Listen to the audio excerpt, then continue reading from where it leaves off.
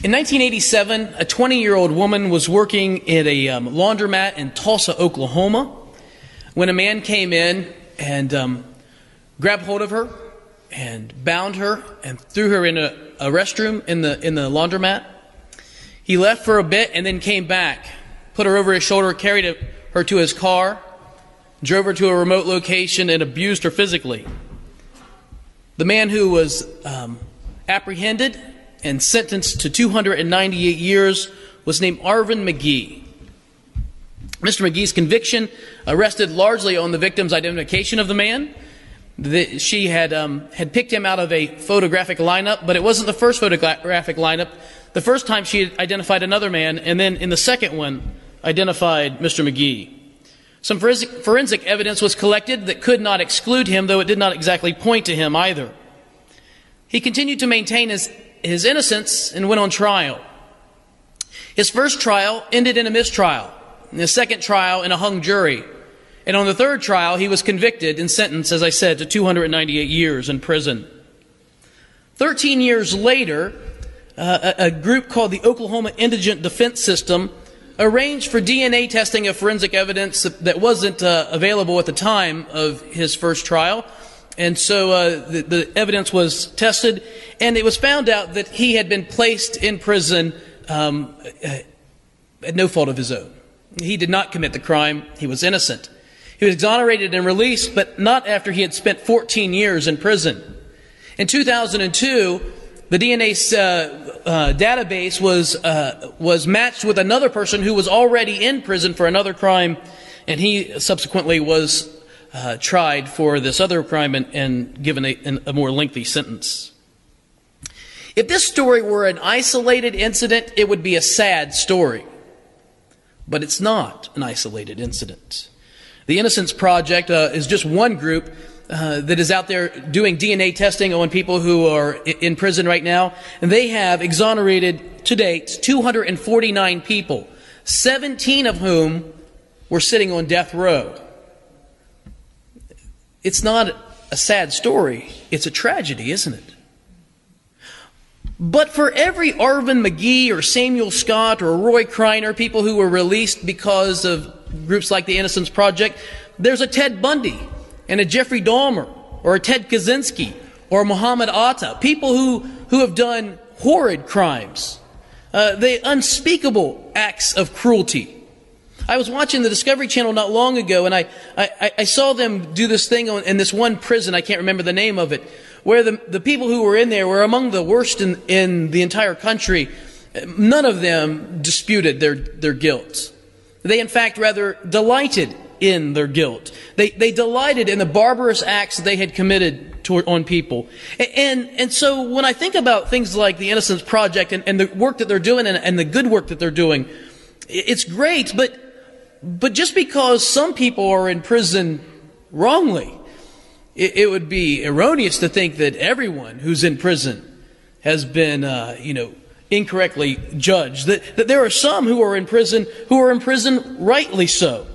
I mean, could you imagine if tomorrow someone said, because there have been 249 people wrongly convicted in the United States, I think we should let all the prisoners go. Let's open up all the doors and they would all go out into the streets. We would all be terrified, wouldn't we? The prisons do us a service. They protect truly innocent people.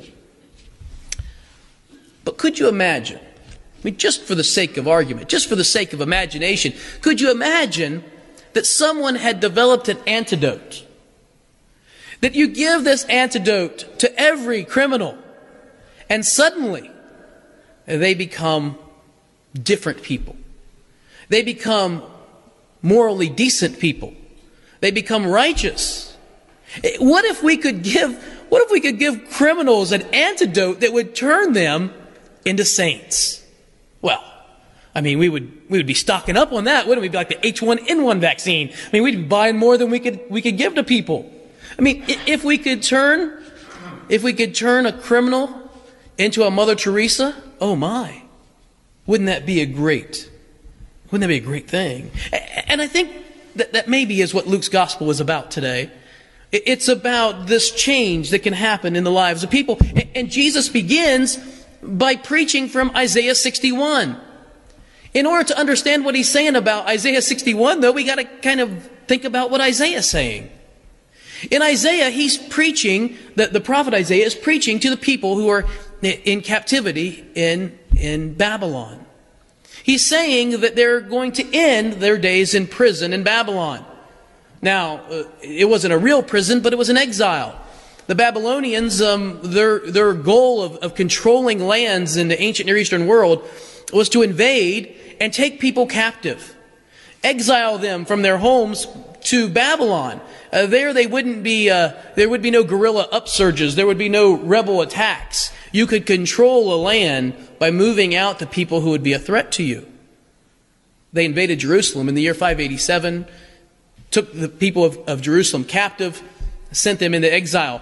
But for the Jerusalemites, for the people who were native to Jerusalem, this was more than just merely an international political situation, isn't it? This is the God of their fathers, who's no longer protecting them. They're no longer living in the promised land. There's no longer that sense of the land of Abraham, Isaac, and Jacob, and this privileged position that Israel has. Jesus comes along and says, the end of exile has finally happened. But this is several hundred years later. The Babylonians they were the first, but they weren't the last. We've got, the Jews were passed on to the Persians, and then the Greeks, and then the Syrians, and under Jesus, the Romans. And so when people hear him say, today is the day of release from prison, the setting captivities free, they're hearing him say, oh, so you're going to overturn Rome.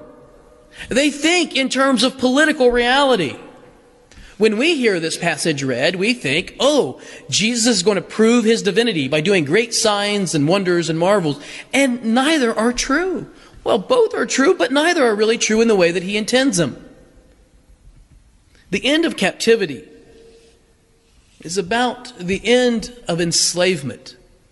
But it's not about enslavement to a Babylonian prison. It's not about enslavement to Gentile nations who are ruling over top of Israel. Nor is it about a real prison with real walls in our day. It's about enslavement towards a will that is bent against God. It's about a freedom that is a true freedom, a moral freedom, a freedom to turn toward God instead of away from him. And so what about us? What does it mean to people like you and me? It means that we were all born in prison.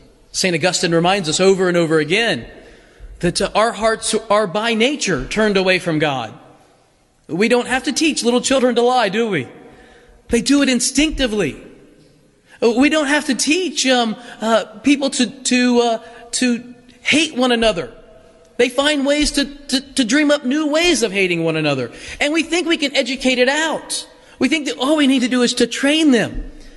We have never been more learned than we have in the last century, have we? Never has there been a time in history where human beings have accumulated more knowledge than we've accumulated in the last 100 years. And what did we do with all of our vast knowledge? We invented new ways to kill more people quicker. We invented atomic weapons to level entire cities. Every time we have an advance in knowledge, it's as if our advance in knowledge is so destructive. Why? Because we all are born with hearts that are turned away from God. We're all criminals. And someone says, I beg your pardon, I've never committed a single criminal act in my life. Well, maybe not. Maybe none of us are going to go hold up a gas station on our way home. Hopefully not. But we have all created criminal acts. We've all rebelled against God, every single one of us. Our law-breaking instincts infect our relationships and our institutions. They harm our faith and our values. We become, as it were, our own gods. We may wallpaper ourselves differently, but we're all born into the same condition. And it's the condition to which Jesus says, I proclaim release. An end of captivity, a setting free of the prisoners, recovery of sight to the blind, This is good news to the poor, and all of us are poor. I teach this class at the university called Basic Oral Communication. It's a speech class. Universities, you can never just call it speech, but it's a public speaking class. And it's usually a sophomore level. It's the student's first foray into public speaking. Do you know that public speaking is the number one fear among Americans? It's actually right above death, which means that most people would rather be the corpse at a funeral than the person giving the eulogy. We're fearful of public speaking, and these students are the same. And they all come with this fear. They can chit-chat in the seats, but as soon as you put them up in front by themselves, suddenly they're locked up.